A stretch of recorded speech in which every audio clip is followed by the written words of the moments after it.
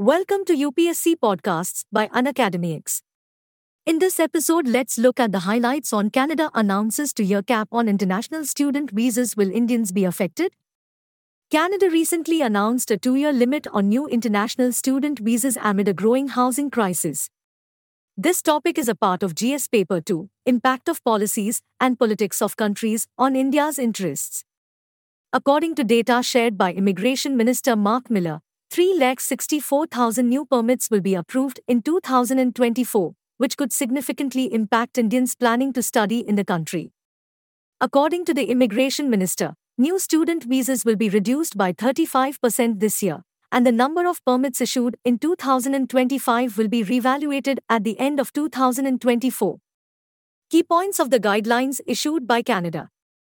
According to Immigration Minister Mark Miller, under the new guidance, provinces and territories will decide how permits are distributed among universities and colleges within their jurisdictions.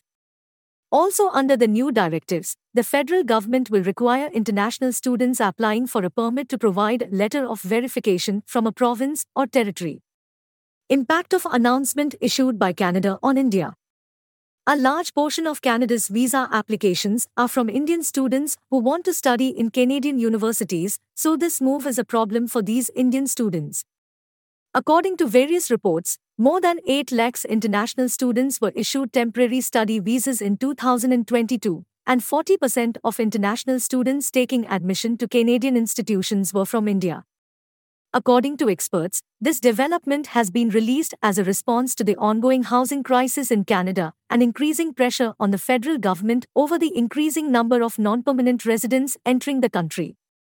Recent relations between India and Canada.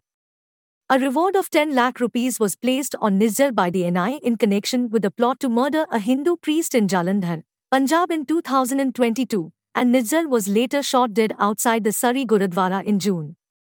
At the G20 summit in Delhi, Khalistani militancy was discussed by the Canadian Prime Minister and the Indian Prime Minister, and concerns were raised by the Canadian Prime Minister about foreign interference in the killing of Nijjar. Relations between India and Canada worsened when the Canadian Prime Minister accused agents of the Government of India of the assassination, and a top Indian diplomat was expelled from Canada. In protest against this, the Indian government summoned the Canadian High Commissioner to India, and along with expelling a senior Canadian diplomat from India, India suspended the visa service in Canada. Challenges between India and Canada. Separatist Khalistani group. Attacks on people of Indian origin. Canadian comments on Indian farmer protests and India's cancellation of diplomatic talks in response. Canada slow to take action against anti-India elements on its soil. Thanks for tuning into Unacademics. For free access to daily current affairs and bite-sized lessons on all UPSC topics, download the Unacademics app now.